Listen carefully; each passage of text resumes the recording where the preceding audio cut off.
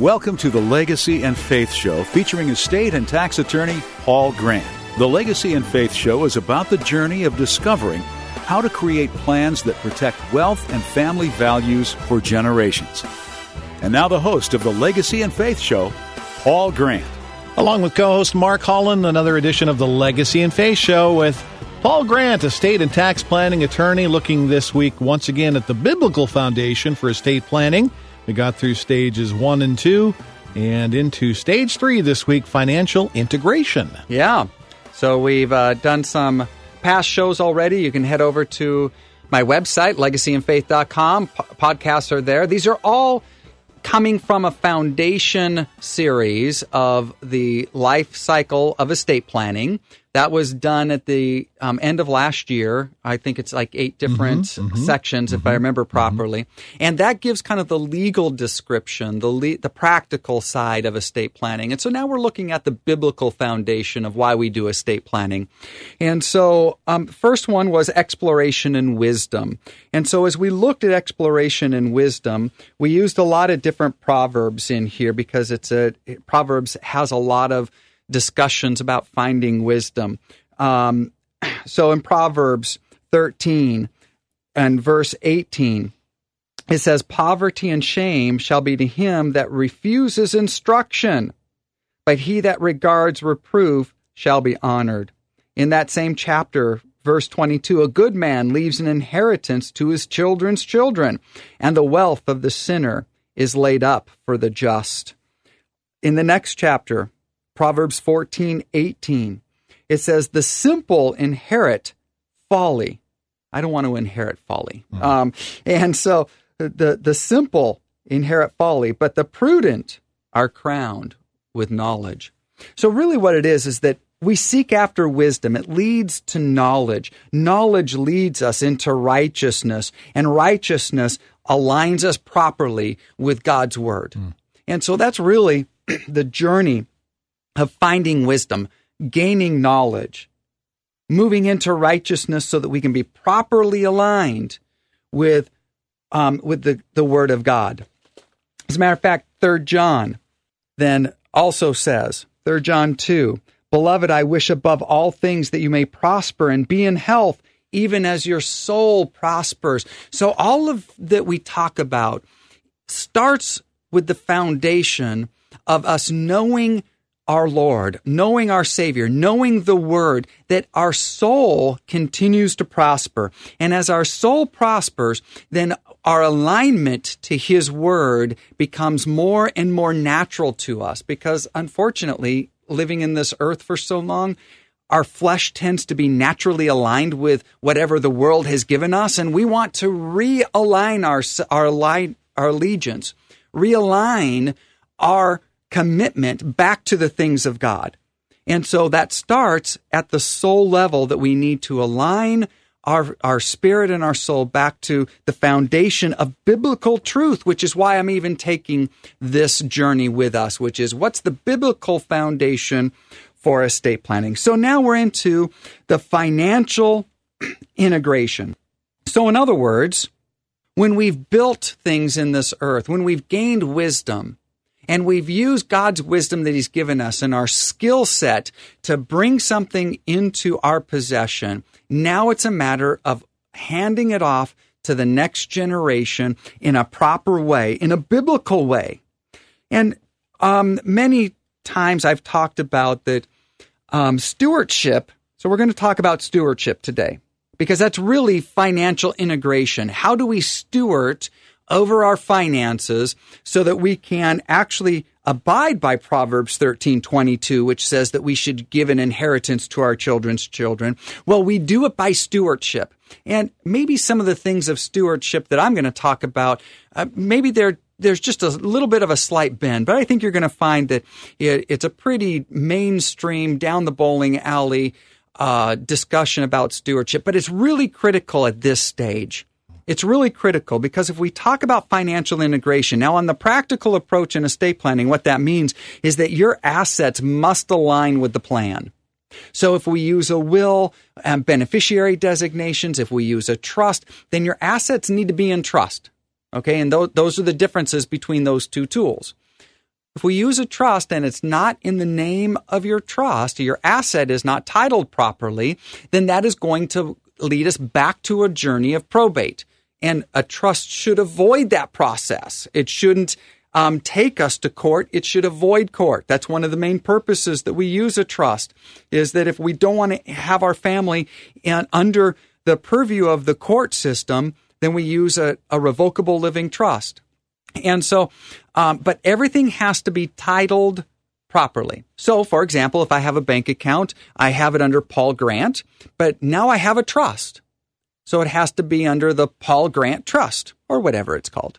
But nonetheless, the title, in other words, how it looks at the bank or how it looks at the financial institution or your home has to be retitled into the name of your trust instead of being held in your personal name. All these things are financial integration. But there's a spiritual financial integration that must also take place. So the practical side of estate planning is we need to get every single asset you own to align and be in concert with the plan that you have used. Okay, but on the switch end, there's a spiritual financial integration that we want to talk about today. And also in Psalms 111, it says, "Praise the Lord, blessed is the man who fears the Lord, that delights greatly in his commandments." And that almost aligns there with 3 John, which is that everything will prosper when your soul prospers. So your delight is found in him and in him alone. Okay, if you are concerned that wealth or riches will begin to deviate your heart away from the Lord, and a lot of the scriptures that give us warning about riches are found, or the solution is found right here. Blessed is the man that fears the Lord and delights greatly in his commandments. You want to set up your life to be insulated from being trapped by the love of money? Then just keep your focus on him and him alone. And you will not go down that worldly trap, because your eyes will be focused upon the goodness of God and that he has been your provider and that he has given you more than enough so that you can be generous on every occasion. That's why you have more than enough. It's not to store it up and keep it. It's so that you can be generous on every occasion. So trust in him. He is your phenomenal provider, and he will continue to give you more and more as you are freely giving to his work. When you give, it'll be pressed down, shaken together, and overflowing shall man give into your bosom. And so there is a concept and a spiritual law that says the more generous you are, the more that he will give you. And so be generous and fix your eyes upon him and him alone. Psalm 112 continues in verse 2, "His seed shall be mighty upon the earth. The generation of the upright shall be blessed." Do you want your kids to be upright and to be blessed? Then we create that spiritual foundation in our home in order to gain that. And then it goes on to say, "Wealth and riches shall be in his house, and his righteousness will endure forever." So it's really hard to get away from this scripture. Wealth and riches shall be in his house. When we fix our eyes, when our heart aligns with the word of God, he blesses us, and we will find wealth and riches to be in our house. And so as we gain this, as we walk this journey of faith, and as we begin to see the blessing of the Lord, and of course that can come in many different ways. And let's not get overly caught up on how much does it mean to have wealth and riches. I've talked about this in previous shows. One person who has $100,000 can think they are so beyond blessed that their mind is blown because they've never had anything in their lifetime. And yet somebody with $2 million can grumble and complain and believe that they don't have enough. Okay, so it's not about the dollar value. It is about receiving and administrating and being generous with what God has given you, regardless of what that ultimate number is. So don't get caught up in how much is that, or, oh, Paul's preaching about prosperity again. Yes, I am. The cross was given so that you could be made whole in all areas of your life. And that is a prosperous life. When I live healthy, when I have peace of heart, peace of mind, when I have right thinking, when I am committed to the Lord, when my children follow after the heart of God, that is wealth. And so wealth looks a broad spectrum of wealth. So yes, I believe in wealth and riches from God, but I'm not going to define it in a dollar value. That would be foolishness. It shows up in many different ways. So wealth and riches come when we are devoted to Him and our hearts are turned towards Him and our joy is greatly in the commandments. So we got to be students of the Word in order to receive the blessing that we are to walk in. We can't live a double-minded life. We can't live one foot in the world and 1 foot in faith. That will never work. You will be born again and you will have salvation, but you will never know the true beauty and the true provision of your Lord and Savior as long as you are living a double standard. And that double standard is either get into walking this journey of faith or it's just simply not going to work. You have to be committed fully to the things of God. So be committed to Him. He is good in all His ways and He wants to bless you. His promises are yes unto Him and amen. So God has said yes to His promises and we say amen unto His glory through us is what 2 Corinthians says. So we need to be devoted to His Word, devoted to His Word, devoted to understanding His promises so that they can become the reality in our life, so that we can begin to demonstrate the power and authority of Jesus Christ in this earth. So the wealth, it doesn't just mean financial contribution, even though it can mean that. It means a fullness of life that the cross has purchased for us. So we need to have that. And we're going to look at Matthew 25 as we come out of break. But the first thing about financial integration is, do we have the right heart when we're thinking about our finances? Do we have the right focus of committing ourselves to the Lord, committing ourselves to His Word, so that when we do receive the financial blessing, we know exactly what to do with it because our vision is solely on Him and we can be generous with what He has given us. The wealth that God is giving you, whether it is $10 or $10 million, that is intended for kingdom purposes as well as your earthly purposes. And so how are you utilizing your finances, regardless of how you define wealth in your checking account? Have a heart that is after Him, and you will find your purpose with what God has given you. The biblical foundations of good estate planning this week with Paul Grant, the Legacy and Faith Show. People are intrigued.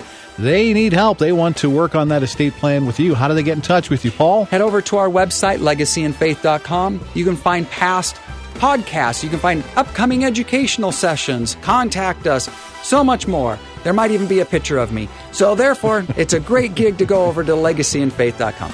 Back with more of the Legacy and Faith Show with Paul Grant in just a moment. Hi, this is Paul Grant with the Legacy and Faith Show. Hosea 4:6 says, "My people are destroyed for the lack of knowledge." God's people need to be fully prepared in managing their finances and ensuring that their wealth is properly transferred. It is our passion to bring this knowledge to the body of Christ. If your church would benefit from having a financial and estate session that is biblically based, then I encourage you to reach out to us so that we can help design and implement a specific and strategic session for your church. Or If you are interested in estate planning services, then I likewise encourage you to reach out to us. You can go to legacyandfaith.com and receive all the information you need. Again, go to legacyandfaith.com. Your photos, slides, scrapbooks, and home movies are invaluable and irreplaceable. Barry Kenny here with the Bear Services. Call us to save them as digital files to be stored electronically and shared liberally. We will even come to you so they stay in your possession.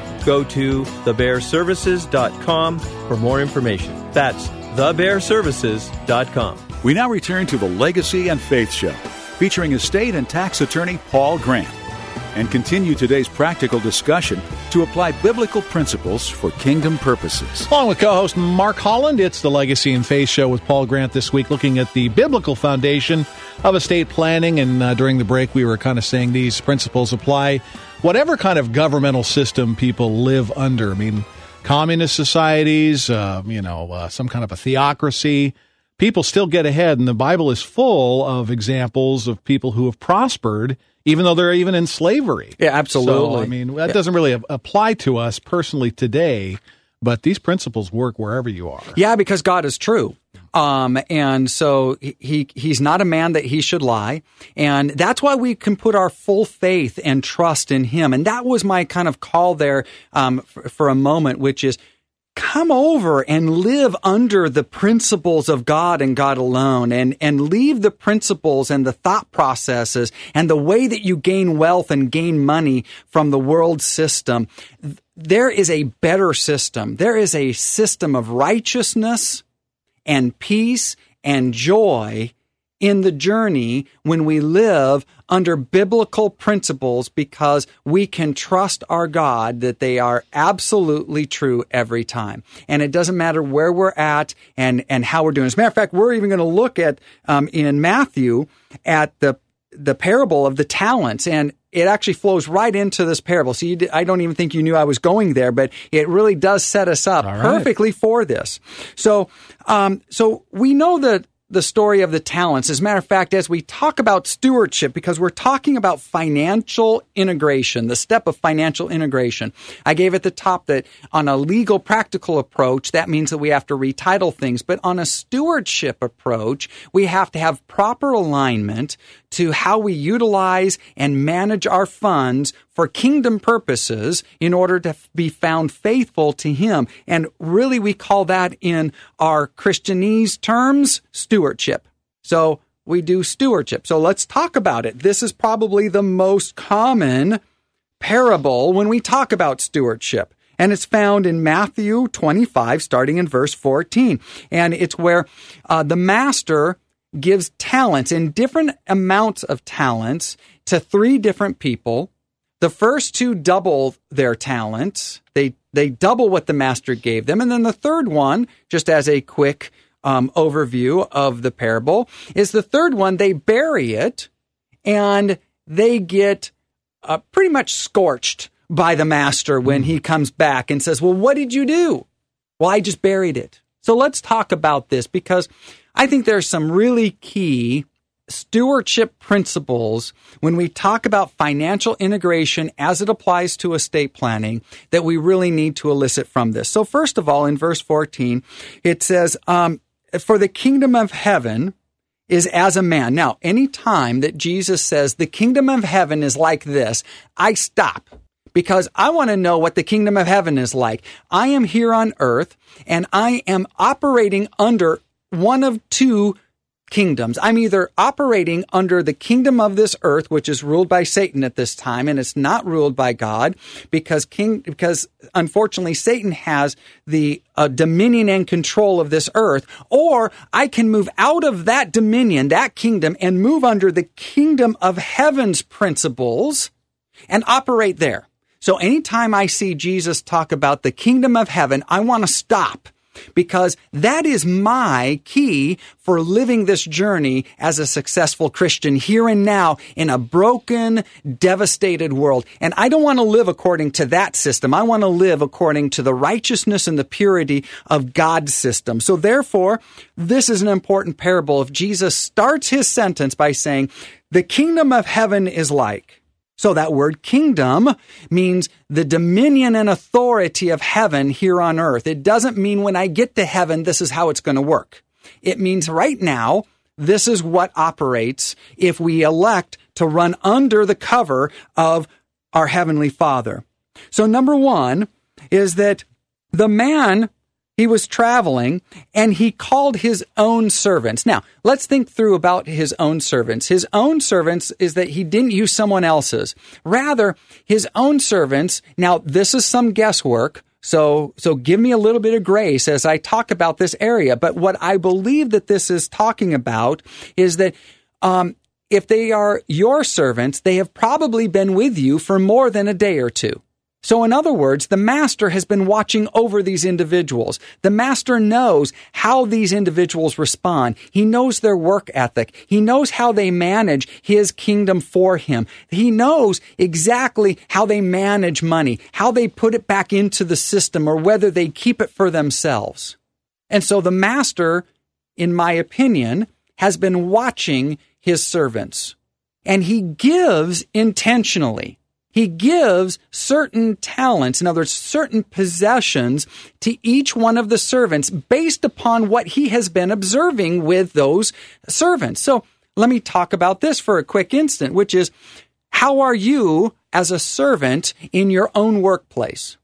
Are you a servant that your own boss can entrust you with more? Have you been working diligently? Have you been working as if that business is your own? Have you been faithful? Have you been leaving your pins at work instead of taking them home? All the little stuff that we have to worry about is not so. Of course, I say that in mild joking, but have we been taking unrightfully? Are we taking breaks that are longer than usual? Are we answering our phone calls at work? Are we answering personal emails? Are we researching things on the internet that should be done at home? Do we have integrity at work? If you don't have integrity at work, how are you going to be entrusted with things that truly matter from the Father's heart? How are you going to be trusted with things that if you are doing things to your own boss that are not fully righteous, if you are not going to work ready to give your all and demonstrate the beauty and the mercy and the grace and the hard work of our Lord, then how is he going to entrust you with other things? So people watch, and the master was watching his servants. And then when he called him, he delivered, he surrendered and entrusted his goods to the three different people. To one, he gave 5. Okay. Another 2 and another 1. And it says in verse 15 of Matthew 25, to every man according to his abilities. That word ability means power, and specifically miraculous power, believe it or not. It means strength in your work ability. It's from a root word that means the ability and the possibilities. In other words, what do you believe are your possibilities? What have you demonstrated your skill set to be? Do you learn more skills, or are you just content with going to work and taking your paycheck? Because people are watching, and you are getting exactly what you are giving. So this word ability is, I found it very interesting. Miraculous power. That really speaks to me. That as I am demonstrating what I am giving to my employers, what I'm giving to clients, they are watching what my faith level is. So we know the story that the first one then in verse 16, he was given 5. And now listen carefully. He went out and he traded the same. In other words, he put into motion what God had given him, what the master had given him. He did not just hold it for himself. Good stewardship is using money wisely. It is using money for good purposes. It is engaged in the process of having it grow. It is not simply holding it. It is not simply trying to preserve it and be cheap. It is actually the opposite. And we find this because the one who had won, he buried it. And he came back at the end of the story and he said, I was afraid. And so I hid it because I knew that you were a hard man, reaping where you did not sow and gather where you did not plant. And so, by the way, that's a wrong perspective of his master. His master said, well, if you believed this, then you would have acted like this. If you truly believed that, then you would have done something. In other words, you would have at least put it on at the bank so I got a little bit of interest if that was your belief system. It was not an acknowledgement that that's who God is. Jesus in the parable was simply saying, if that's your belief system, you should have responded accordingly.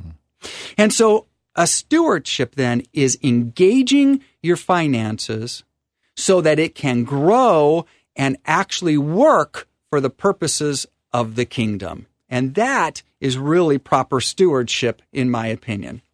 Okay, some of the heart of Paul Grant this week is he's looking at the biblical foundation of estate planning. People are intrigued. They would like some help with their estate plan. They don't have any plan, and they'd like to get started. What do people do to get in touch with you, Paul? Well, head over to my website, legacyandfaith.com. Podcasts, educational sessions coming up. The ways to get in contact with us, legacyandfaith.com. Legacyandfaith.com. Always great stuff. The Legacy and Faith Show with estate and tax planning attorney Paul Grant here on KCIS. Thank you for joining us for the Legacy and Faith Show. You can find more information about the show and Paul Grant at legacyandfaith.com. Join us next week at the same time as we learn to build God's kingdom and continue our journey on how to protect wealth and family values for generations. All discussions on the Legacy and Faith Show are intended to be about general legal issues. If a situation applies to you, then we encourage you to seek specific legal advice. Please do not rely upon any discussions from this program in place of having a personal relationship with your attorney. Any listener question that may have been answered also does not constitute legal advice and does not establish a client-attorney relationship.